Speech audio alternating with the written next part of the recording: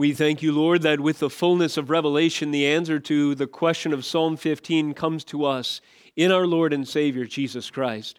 We know that He, the perfect man, the Son of God, who took on flesh, who was incarnate, who was tempted in every way as we were, yet without sin, can dwell on your holy hill. He in His perfect righteousness, with His unstained, perfect honoring of the Father and fulfilling your every command, satisfaction of the law and all its purity and perfection, alone can dwell in your presence. And Lord, acknowledging this, we find there is hope for us when He is our covenant head. For those who are in Christ, we can dwell in your presence. For those who enter through the torn flesh of His side, as it were, that broken body and shed blood that we celebrate at your table today, O Lord Jesus Christ, we affirm is the only way into the presence, into reconciliation, into fellowship with the holy God. One who cannot in His perfection allow any stain in His presence. We thank you that the power of Christ's blood to wash away our sins, to make us pure and holy, to sanctify us, to render us acceptable in your sight, is our hope and is our stay. Now, as we turn to your holy word, wherein the details of these things, this great plan of hope for mankind is laid out for all who place faith and trust in the Messiah, we pray that you would open our ears to hear, that you would open our heart to appreciate, open our mouth to declare the greatness of your salvation, and all that Christ may be glorified, His church may be fortified and equipped for the work of proclaiming your majesty and your glories to the ends of the earth, wherever you call us, as long as you tarry. In the name of Jesus Christ we pray. Amen. Praise the Lord. I'm so thankful to the Lord for gathering us together, His church, this morning. And I'm so thankful for the reason that we gather today, which is to worship our Lord and Savior, to deepen our understanding and appreciation of what He has done for us. This will be, in so many words, the aim of this morning's message. This morning's message, the title of which is Full-Scale Redemption or Full-Scale Salvation. The aim of my sermon today is to expand our understanding and appreciation of redemption ultimately realized.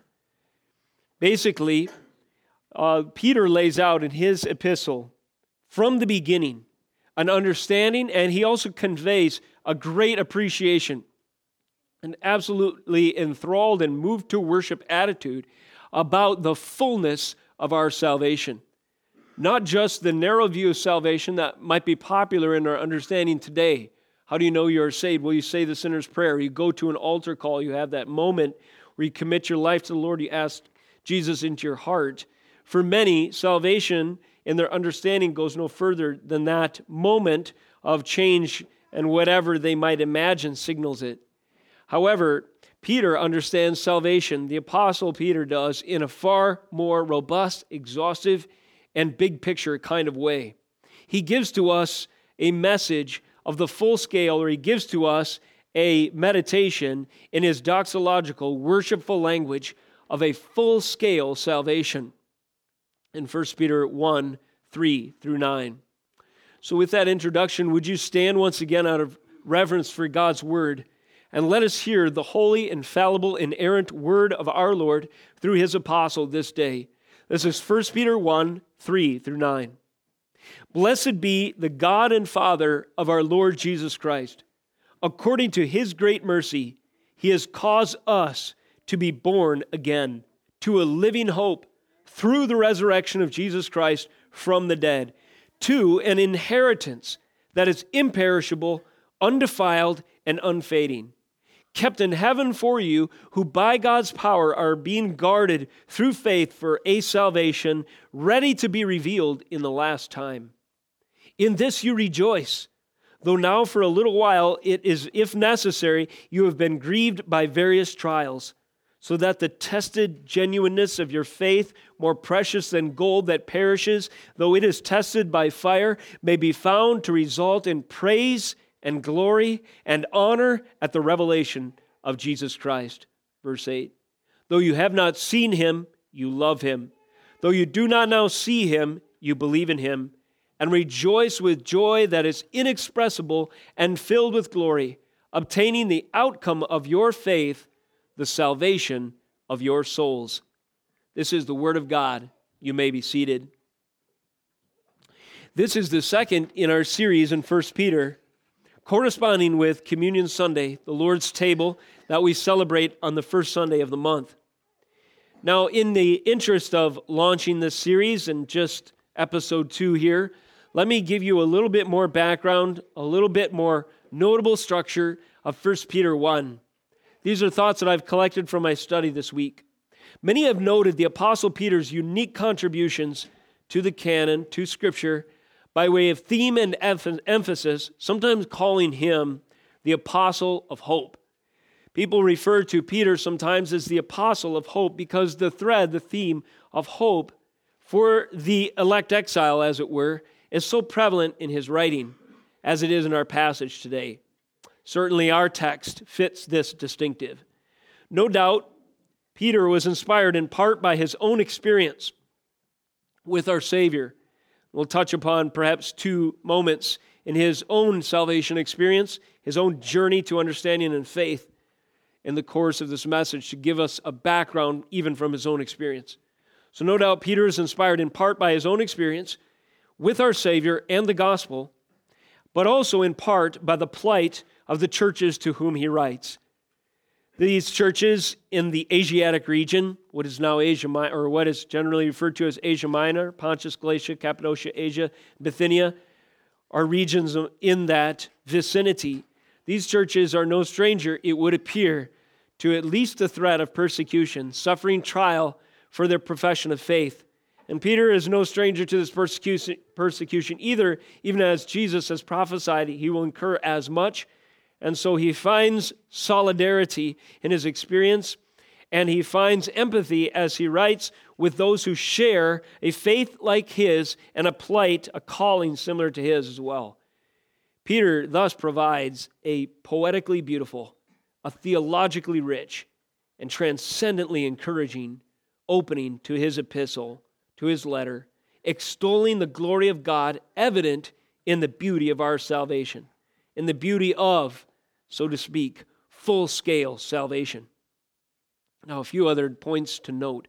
Several authors have pointed to categories in this portion and greater part of chapter 1 that are instructive and insightful as well. One commentator notes that the time context is evidently pointing towards a future orientation in our verses today, what we can expect on the horizon as a result of our salvation. Future-oriented redemptive hope in verses 3 through 9. But this is quickly followed in verses 10 through 12 by Peter's recounting the prophetic history preceding the incarnation.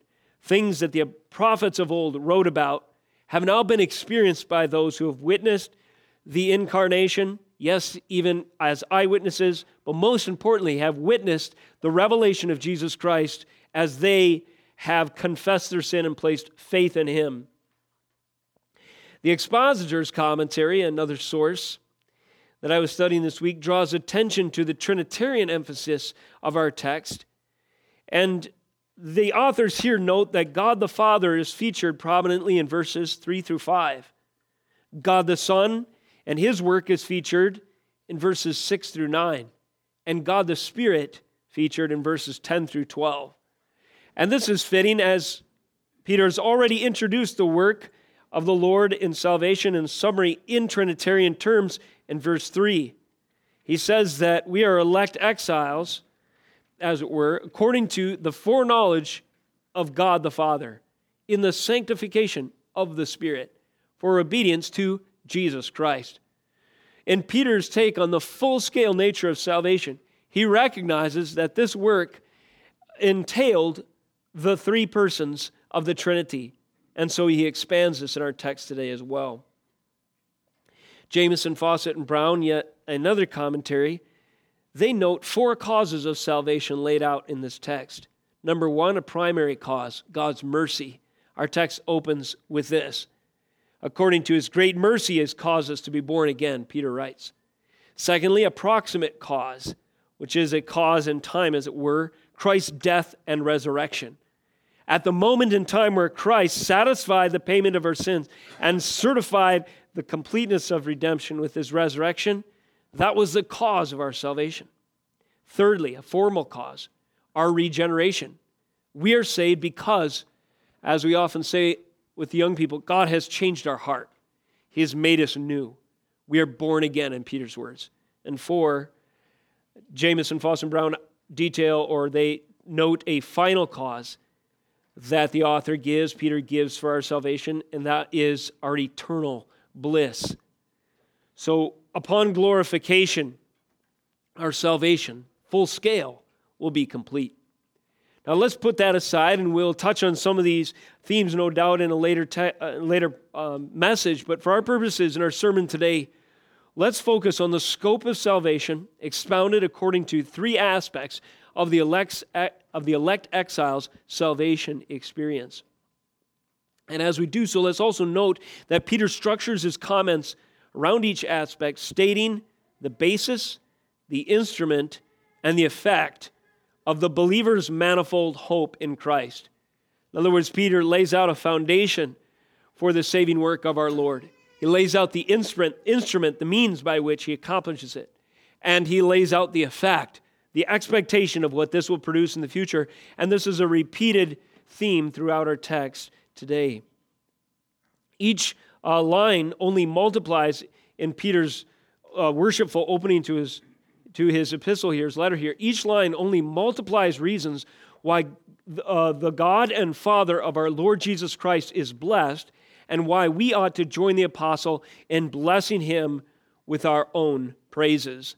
And this leads us to verse 3, which opens as follows: "Blessed be the God and Father of our Lord Jesus Christ!" Exclamation point. Now, why the emphasis? Why this calling of attention? Why such a strong note in the text signaled by that exclamation point? Blessed be the God and Father of our Lord Jesus Christ. What causes Peter to shout so? Everything he says following, which is this glorious account of the work of our salvation. Let's give ourselves a heading this morning to explore three central points. The heading is, elect exiles are, number one, born again. Elect exiles are, number two, guarded. Simply guarded will be our second major point. And number three, grieved by trial. Elect exiles are born again, they are guarded in their faith, and they are grieved by trial along the way. Why the term elect exiles? Just a reminder of verse 1. Peter addresses his letter as follows: Peter, an apostle of Jesus Christ, to those who are elect exiles of the dispersion in Pontus, Galatia, Cappadocia, Asia, and Bithynia. Elect exiles. This is his term for believers, those who share a like faith as his own, those who populate the churches in these outer regions. They are elect because God has sovereignly called them. It is him who has appointed, it is God the Father who has caused them to be born again.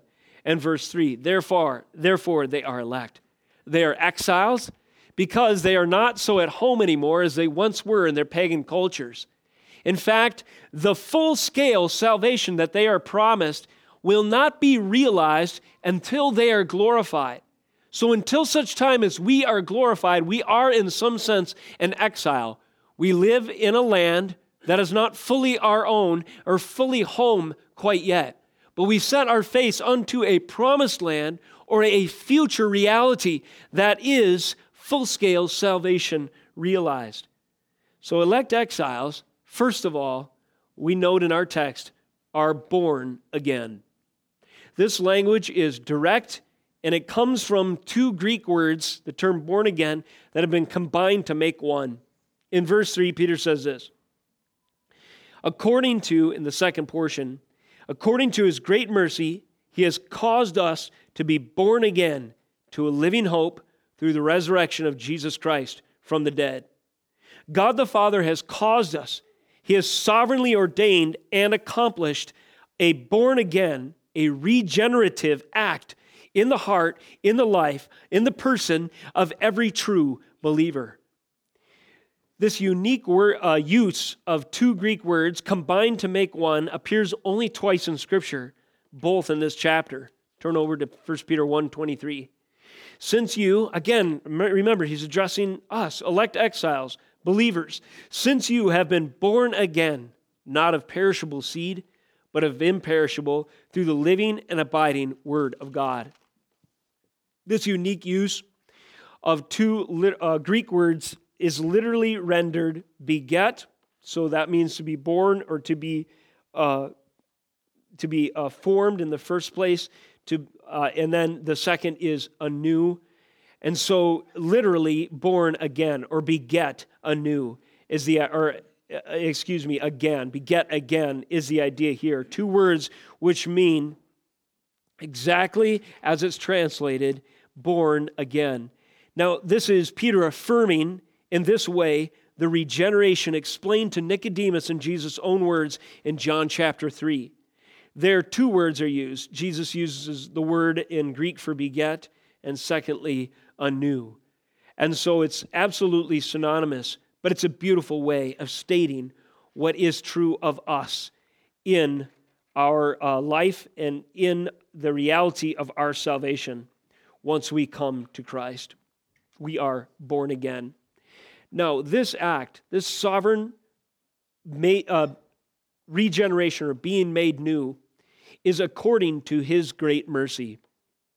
According to His great mercy, He has caused us to be born again. So remember, I referenced three basic elements of Peter's structure: basis, effect, and instrument. The basis, that is the foundation, or the ground, if you will, of us being made new, is His great mercy. And note who is speaking. This is Peter. And we mentioned earlier that something of his personal experience would no doubt inform his extolling the Lord for His mercy. Let me turn you to the book of John briefly to demonstrate this. Go first to John 18. Peter was no stranger to the mercy of God.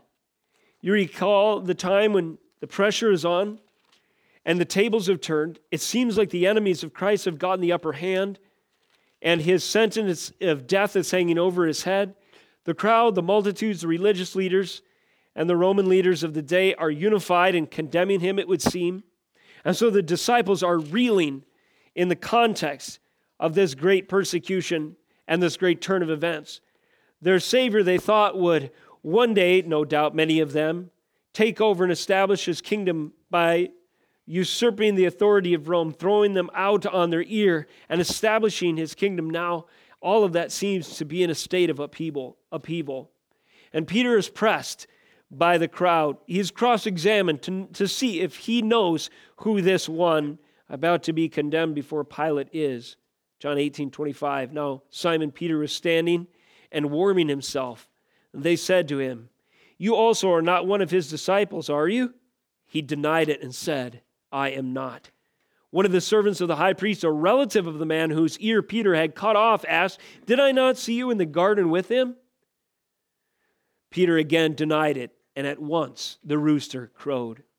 The once impulsive, apparent courage of Peter to cut off the ear of a servant in defense of his Messiah had now turned to quaking terror as he denied, betrayed indeed, his Savior, as other accounts provide for us 3 times.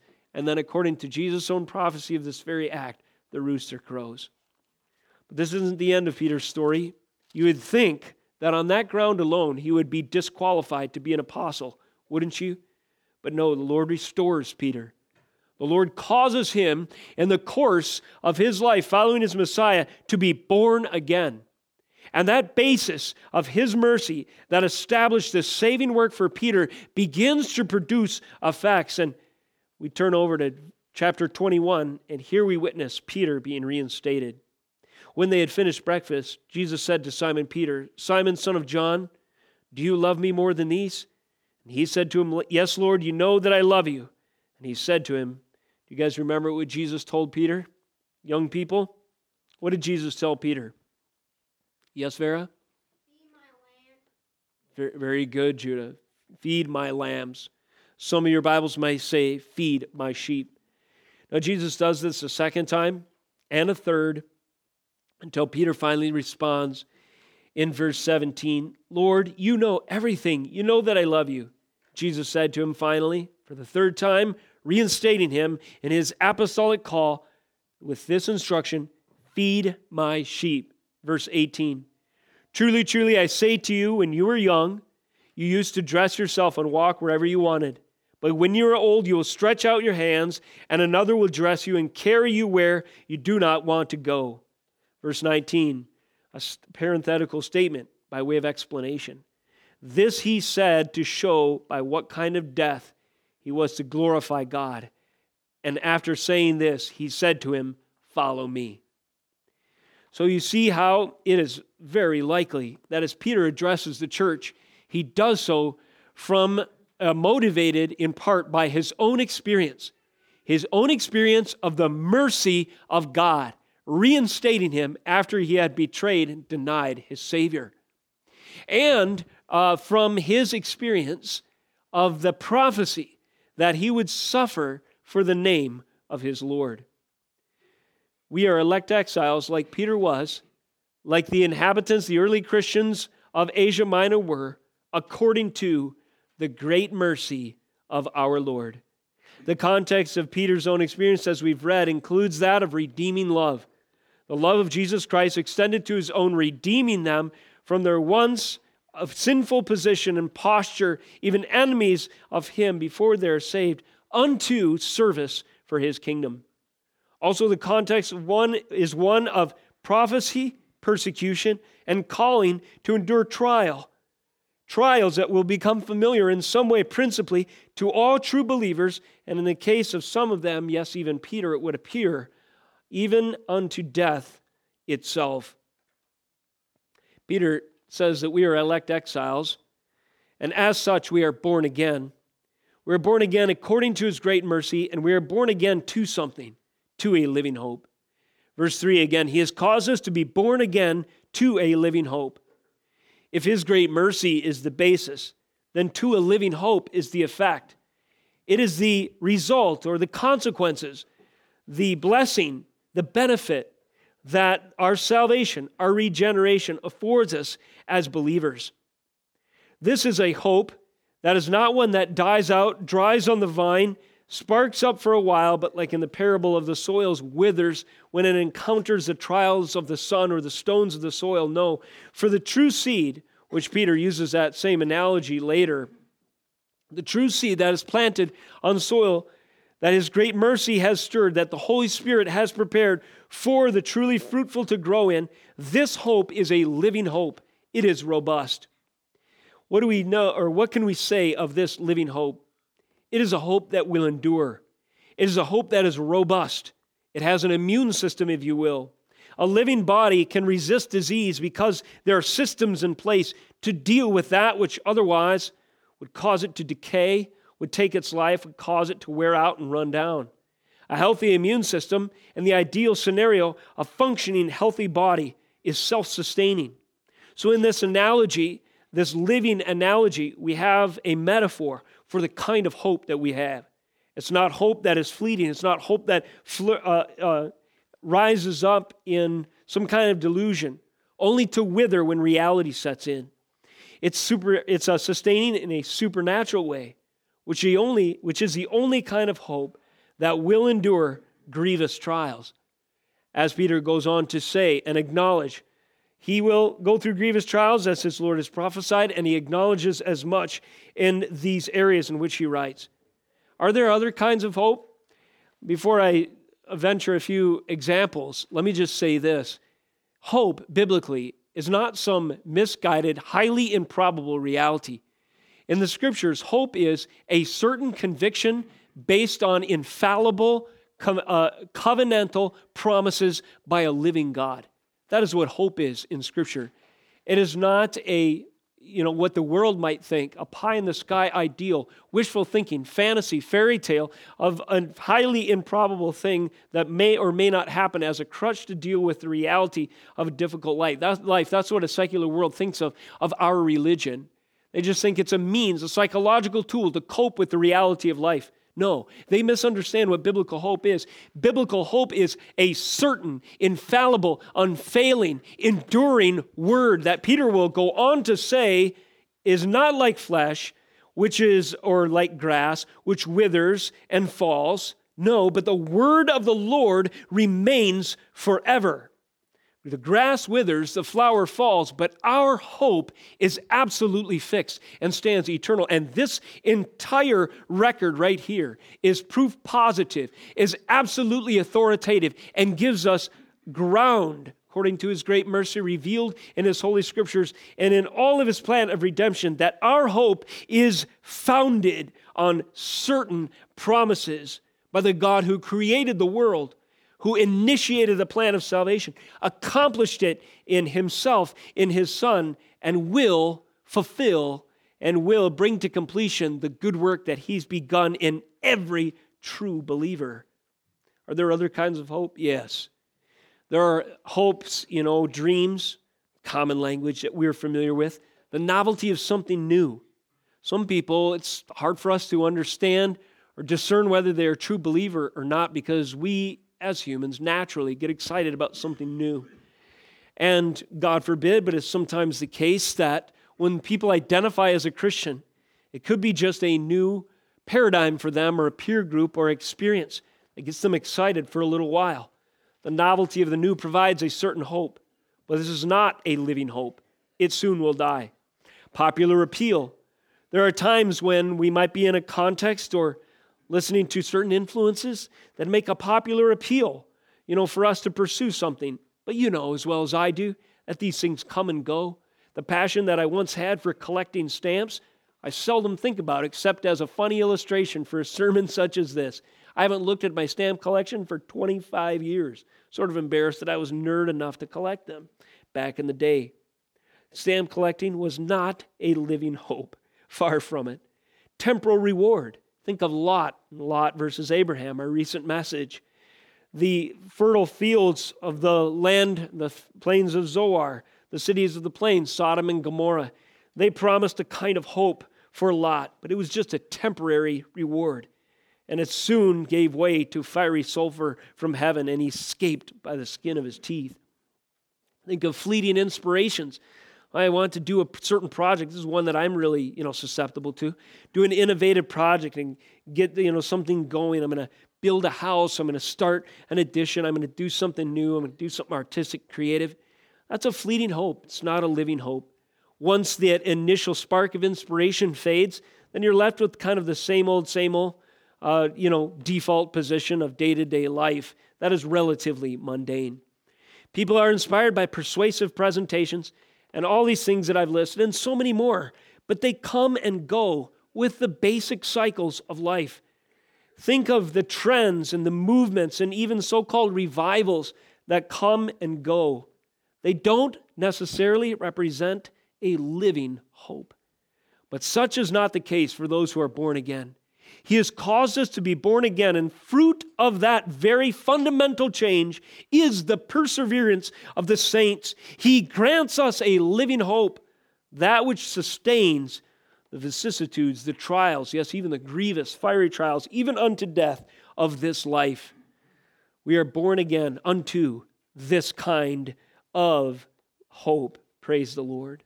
Thirdly, we are born again through the resurrection of Jesus. This is the instrument, if you will, of our regeneration. All this again in verse 3. Blessed be the God and Father of our Lord Jesus Christ, according to His great mercy, has caused us to be born again to a living hope through the resurrection of Jesus Christ from the dead. The resurrection of Jesus is instrumental in our regeneration, our changed heart, our born-again experience. No one is born again except through the resurrection of Jesus. Archbishop Layton comments on this scripture by saying of the resurrection, quote, not only is it the exemplar, that means example, not only is it the exemplar, but the efficient cause of our new birth. So someone might look at the resurrection of Jesus and say, just like Jesus was resurrected, so I have been born again. That is true. But there's more. In Jesus' resurrection, you were born again. That's saying much more. It's not just a metaphor, it's not just a symbol, it's not just something significant that represents an experience. While it is that, it is more. And this is a mystery that refers to union with Christ. When Christ was buried, baptism pictures this, by the way. Peter goes on to say in chapter 3, Romans chapter 6, having been buried with him in baptism, in which you were also raised with him through faith in the powerful working of God who raised Christ from the dead. Jesus' resurrection, his crucifixion, burial, and his resurrection are absolutely fundamental. They are the instrument, if you will, of our own salvation. What does it mean, union with Christ? What does that mean? It means that we are so closely bound to the experience of Christ that what happens to him is our shared experience as well. When he died on the cross for our sins were crucified with him or are punished on his account, punished by his suffering. When he rose from the dead, our future selves were raised from the dead, absolutely secure. And so this is the language of Scripture that indicates how important, how central the work of Jesus Christ and his death, burial, and resurrection are to our own salvation. And this is why when Paul is asked, what is the gospel? In 1 Corinthians 15 and other places, he refers to the events of the incarnation, that we're the saving work of all elect exiles. He refers to Jesus' death on Calvary, his burial, and his resurrection. This is the gospel. Think of the resurrection and note all that is entailed. Let me just give you a few things. In the resurrection, Jesus was proved the Son of God. No man could raise himself from the dead, save the one who is not merely a man, but is also God. In the resurrection of Jesus Christ, he demonstrated his divinity. In the resurrection, as we've mentioned, he certified our future hope. We will be raised because he was raised. In the resurrection, he accomplished our resurrection through union with him, that is to say. In the resurrection is manifest the sufficiency of Christ's sacrifice. Because Christ completed the work that was necessary to pay for sins, he therefore was raised from the dead. The affirmation of God the Father that the acceptable sacrifice had been offered, namely his Son and his stripes, his bleeding body, his broken body, and his bleeding wounds, and these were sufficient and absolutely certified so because the Father raised him from the dead. And finally, two more things. In the resurrection, the road to Pentecost was paved. Jesus Christ rose from the dead. Even more, he ascended. And he said that this was good, that he would do so in order that the Comforter, the Helper, the Advocate, the indwelling Spirit, third person of the Trinity, attending our way from the inside, would be a reality. And finally, this is, as we mentioned before, our experience in baptism. Baptism so closely is identified with the burial and resurrection of Christ because in that act is symbolized, is represented, and we share in the experience in that act of Christ's own work in resurrection. Therefore, we are elect exiles who are born again, and this born again experience is by his great mercy to a living hope and through the resurrection of Jesus. Secondly, and more briefly today, guarded. Peter has detailed our hope, and now he says that God will keep and he will protect and he will preserve what he has begun in us. He says as much in verses 4 and 5. To an inheritance that is imperishable, undefiled, and unfailing. Notice this is also effect language. We are saved, we are born again to an inheritance that is imperishable, undefiled, and unfading. Who will keep our inheritance from spoiling? Ultimately, it is the Lord himself. Though our actions play into this and our fruit of our salvation, ultimately speaking, it is the work of the Lord sufficient to save. Undefiled. The work of salvation is without mistake, without error, without missing DNA in the new born-again life. There are no birth defects, as it were, for all who are truly born again. Why? Because the inheritance that we have in Christ is undefiled. And thirdly, it is unfading. It does not wear out, does not grow old, not subject to entropy. It has escaped the curse of the fall. Young people, what is the curse of the fall? What is the wages of sin? Because man sinned, he will what? Death. Death is the wages of sin. Because man sinned, he will die. However, for the born-again man, he will never die. His inheritance is unfading. It's not subject to the effects of the fall. In fact, his inheritance is unto eternal life. So we see here how God guards us. He gives us an imperishable and undefiled and unfading inheritance. Think of the inheritance that we've studied of late with Abram versus Lot. Lot chose inheritance, or portion as we use that term, among the cities of the plains in Sodom. Abraham trusted the inheritance that was according to the covenant, a lineage and a place and a promise of a messianic line that would hold out hope for the future. Although it was in symbolic, in seed form, nevertheless, the promise, the inheritance that was given to Abraham and all who are children of Abraham, even you and I, is an imperishable, undefiled, and unfading promise. Compare this to other promises.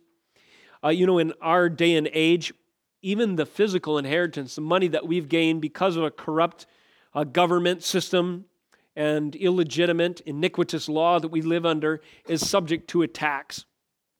So when a person, earns a bunch of money, he can't pass on that undefiled, unfading, and imperishable inheritance to the next generation, because much of it is just taken, confiscated as taxes for the state. Our idea of inheritance is corruptible. Things wear out. Even if we get our deceased relative stuff, it's worse for the wear. Money can only get you so far, and even a lump sum is spent in short order in most cases. If the government doesn't take a significant amount before it enters your hands anyway. That is to say, in our experience, we have no corollary in this life of a true inheritance, as glorious, as hopeful, a living hope, and as beautiful and wealthy as is promised in our salvation. Note that this inheritance is guarded. The inheritance of elect exiles is guarded by the Lord, such that it is a perfect and powerful reality for our future. Now, there's a basis for this. It's by God's power. How are we guarded? How is our inheritance guarded? By God's power. This inheritance, 4b, is kept in heaven for you. You guys remember the language of Jesus? He said, in part, it is good for him to go away, not only, as we mentioned, that the Holy Spirit would come, but also he would go and prepare a place for us. Thanks, Isaac. He would go and prepare a place for us. That is picture of the inheritance that we have in glory. It's kept in heaven. It's actually made in heaven. It's prepared in heaven, so to speak, by Christ for us. So this inheritance and this reality kept in heaven for you, who by God's power are being guarded through faith for a salvation ready to be revealed in the last time. Would you turn with me to Acts chapter 12? Again, just to note the background from which Peter writes. Has Peter experienced the power of God to guard, and to keep, and to protect his work that he has ordained for his apostle, ultimately speaking to the future that he has prepared for him in heaven? Absolutely, and this is one of my favorite examples. This is so dramatic. Acts 12:6. Now, when Herod was about to bring him out on that very night, Peter was sleeping between two soldiers, bound with two chains, and sentries, soldiers, before the door were guarding the prison. And behold, an angel of the Lord stood next to him, and a light shone in the cell. He struck Peter on the side and woke him, saying, "Get up quickly." I kind of like to think of an angel, this glorious being kicking, prodding Peter, saying, "Get up, get up." And so he kicks him, struck him on the side, woke him, saying, "Get up quickly." And guess what happened? The chains fell off his hands. Verse 8, and the angel said to him, "Dress yourself, put on your sandals." And he did so.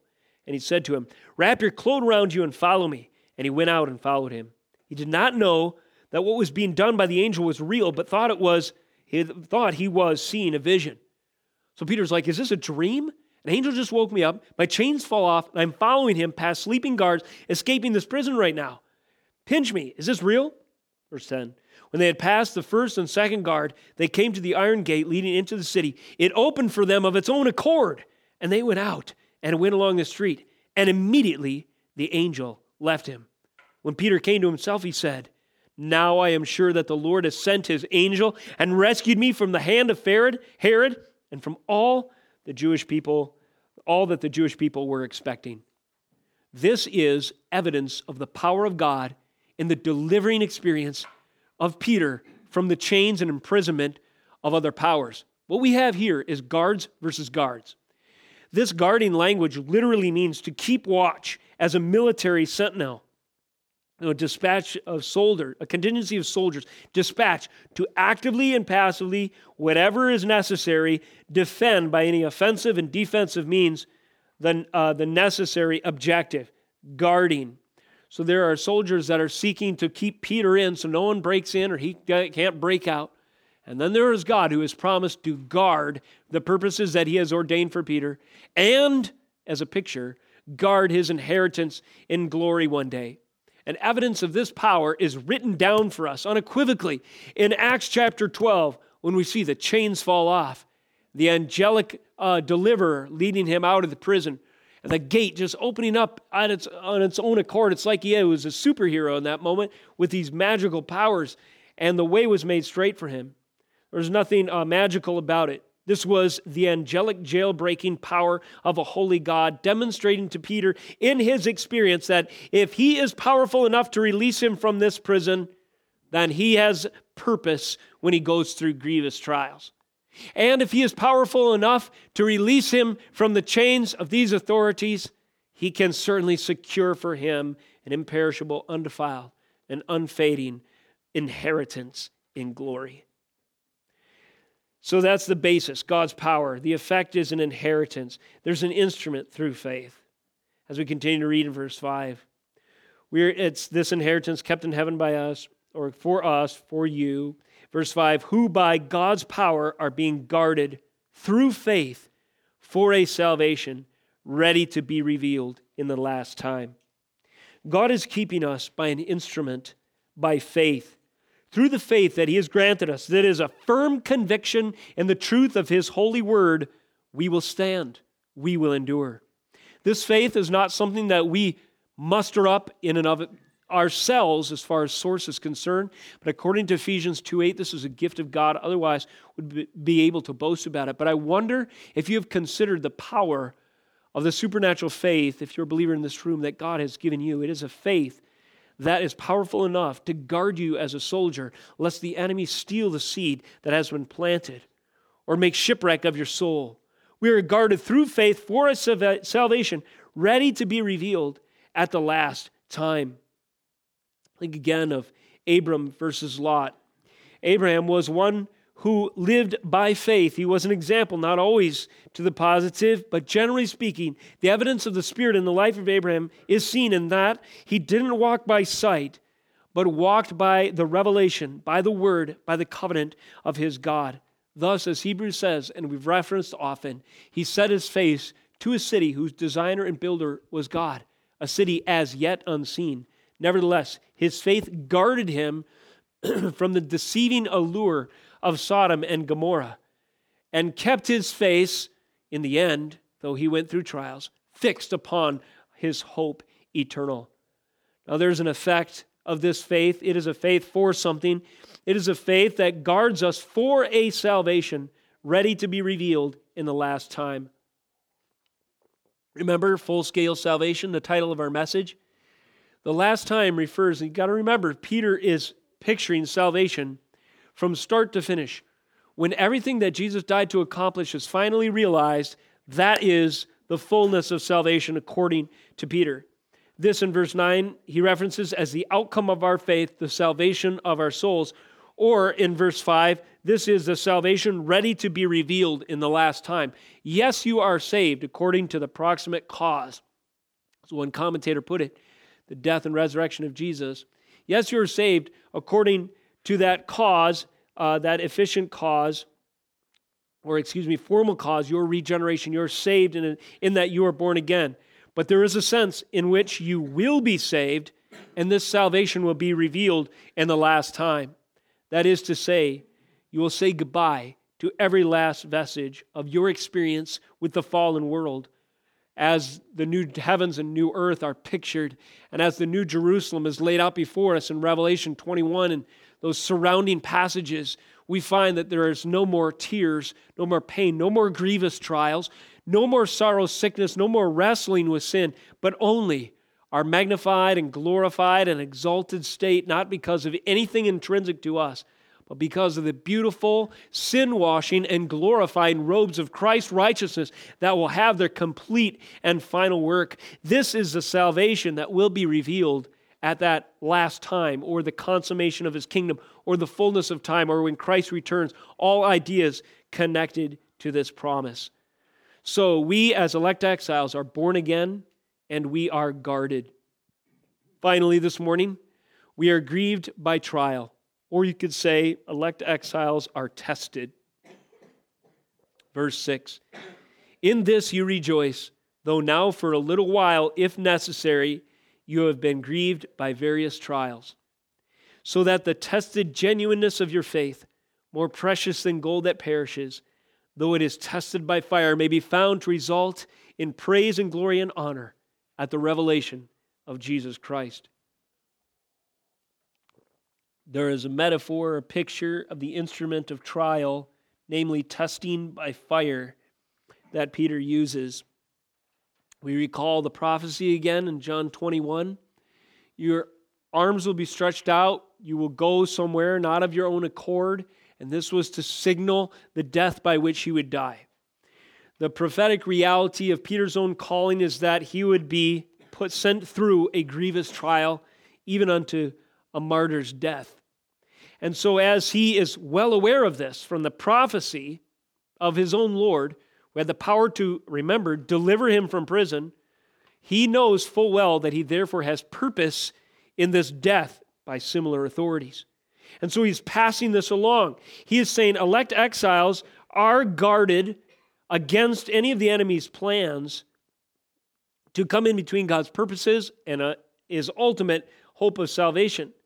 But there are times in the course where God in His sovereignty has purposed that the genuineness of our faith would be tested by fiery trial or by various trials. If necessary, you have been grieved by various trials so that the tested genuineness of your faith, more precious than gold that perishes, though it is tested by fire, may be found to result in praise and glory and honor at the revelation of Jesus Christ. Tested by fire. The idea is of that which survives purification by fire. Even gold is purified by fire. There is something that goes through fire that is better still, more precious. Genuine faith is more precious still. In October, the middle of the month, most of you were there, we buried my grandfather. And the last words I heard my grandfather say was a prayer for me. 96-year-old man, was he 96? Remind me. 96-year-old man on his deathbed, just days from giving up the ghost. And I couldn't make out everything he said, but he insisted, before I go, he prayed for me. And those were the very last words that I heard my grandfather say to me. His faith in that time was tested by the fire of a failing body and the threshold of death. But he had faith and was evident in that prayer of something, hope, a living hope that lie beyond that transition from this physical existence to the spiritual and glorified reality of the next one. It doesn't look very impressive to the world, but there is nothing quite as powerful that you will ever witness in life than the prayer, the confident confession, even if it's in just two feeble words, of a dying man. Because there is no other time in life where we feel the trial quite as imminent as our own mortality when we come upon that time to die. Peter says that though we are grievously beset with trials at times, and if Christ should tarry, we all will face that last enemy. We can trust, according to the words of Paul, that he has defeated him. Now, what is the result of this kind of thing? That is, when trials have their way with us and produce what God has planned, even the strengthening of our faith, there is an effect. It says that the tested genuineness of your faith, more precious than gold that perishes though it is tested by fire, may be found to result in something, an effect. What does it result in? Praise and glory and honor at the revelation of Jesus Christ. The grievous trials that a believer is called to go through results in a glorious, praiseworthy, honorable, awesome existence, and also in the capacity to do all those things, giving glory to the Lord, unhindered by all that were setbacks before, as our glorification is reality upon the outcome of our faith, the salvation of our souls revealed in the last time, and so on. There is more basis for endurance. Peter says in verse 8, though you have not seen him, you love him. Though you do not now see him, you believe in him, and rejoice with joy that is inexpressible and filled with glory. How can we endure trials? There's a basis for endurance. It is this faith that works itself out in a love, in a belief, and a joy, even though God himself as yet, by our physical eyes, is unseen. Nevertheless, through the spiritual eyes of our understanding, even being opened through his scriptures today, we are stirred, true believers are anyways, by the rightly divided word, proclaimed word of the Lord. They are stirred to love, faith, and joy, though God himself remains yet unseen by our physical eyes. And finally, the effect that Peter leaves us with in verse 9 is that we will obtain the outcome of our faith, the salvation of our souls. Though you do not now see him, you believe in him and rejoice with joy that is inexpressible and filled with glory, obtaining the outcome of your faith, the salvation of your souls. Once again, Peter's proclaiming full-scale salvation. The salvation of your souls refers in context here not to the saving of your soul, which happens most principally when you are born again, but the saving of a person, of an individual, of you. The comprehensive work of salvation is finally evident. The outcome of your faith is fully realized when we are glorified, and at that time, the fullness of Christ's work on redemption is all ours. That is to say, upon our passing from this life, we are cashing in, so to speak, on the imperishable, undefiled, and unfading inheritance that is promised for us in Christ. This is the salvation of our persons, the salvation of our souls. This is the outcome of our faith. This is full-scale salvation that is the hope for any church like those in these regions of Asia Minor that languish and are tempted to be discouraged because they're going through difficult testing times. Can we relate to them? If we can in any way, let us glean hope. Let us glean encouragement. Let us be reminded that our faith is guarded. Let us dwell with new and realized affections and glorious thankfulness for the reality, for the truth that we are regenerate, that we are born again. And let us realize that God has purposes and trials to refine us, to purify our faith, and in the end to usher us through that veil of tears unto a glorious reality of the full-scale salvation that we are promised in Christ. Today is Communion Sunday. Today we commemorate the events that preceded the resurrection, which sufficiently atoned for our sin. Young people, as we ask on the Lord's table Sundays, remind us today, what does the broken bread represent? What does the bread represent? Yes, Judah? That's correct. And what does the cup represent, young people in the room? Jesus' blood, that's correct. All the way back to Exodus 12, at the initiation of the original Passover, the young people's attention was called through similar elements to these to recognize that it's only by a sacrifice that God provides, a lamb, in that case, the Passover lamb, dying in place of the people, whereby we can escape the angel of death. And so this Passover lamb came John himself pointed to him, the Baptist, and said, "Behold the Lamb of God." And so before us now is the meal that he initiated, fulfilling what the Passover feast was of old, and giving us instruction that at the Lord's table, the reasons to worship are multiplied infinitely, because that precious faith that we have is only possible because of the precious blood that he spilled. The precious hope that we have, a living hope that will endure, is only possible because of his precious, sinless body that was broken.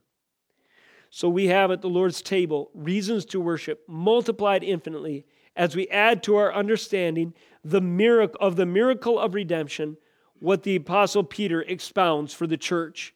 So as you think about these elements and what they represent, think about what Peter has expounded for us, the basis, the effect, and the instrument whereby full-scale salvation is secured and applied to every true believer.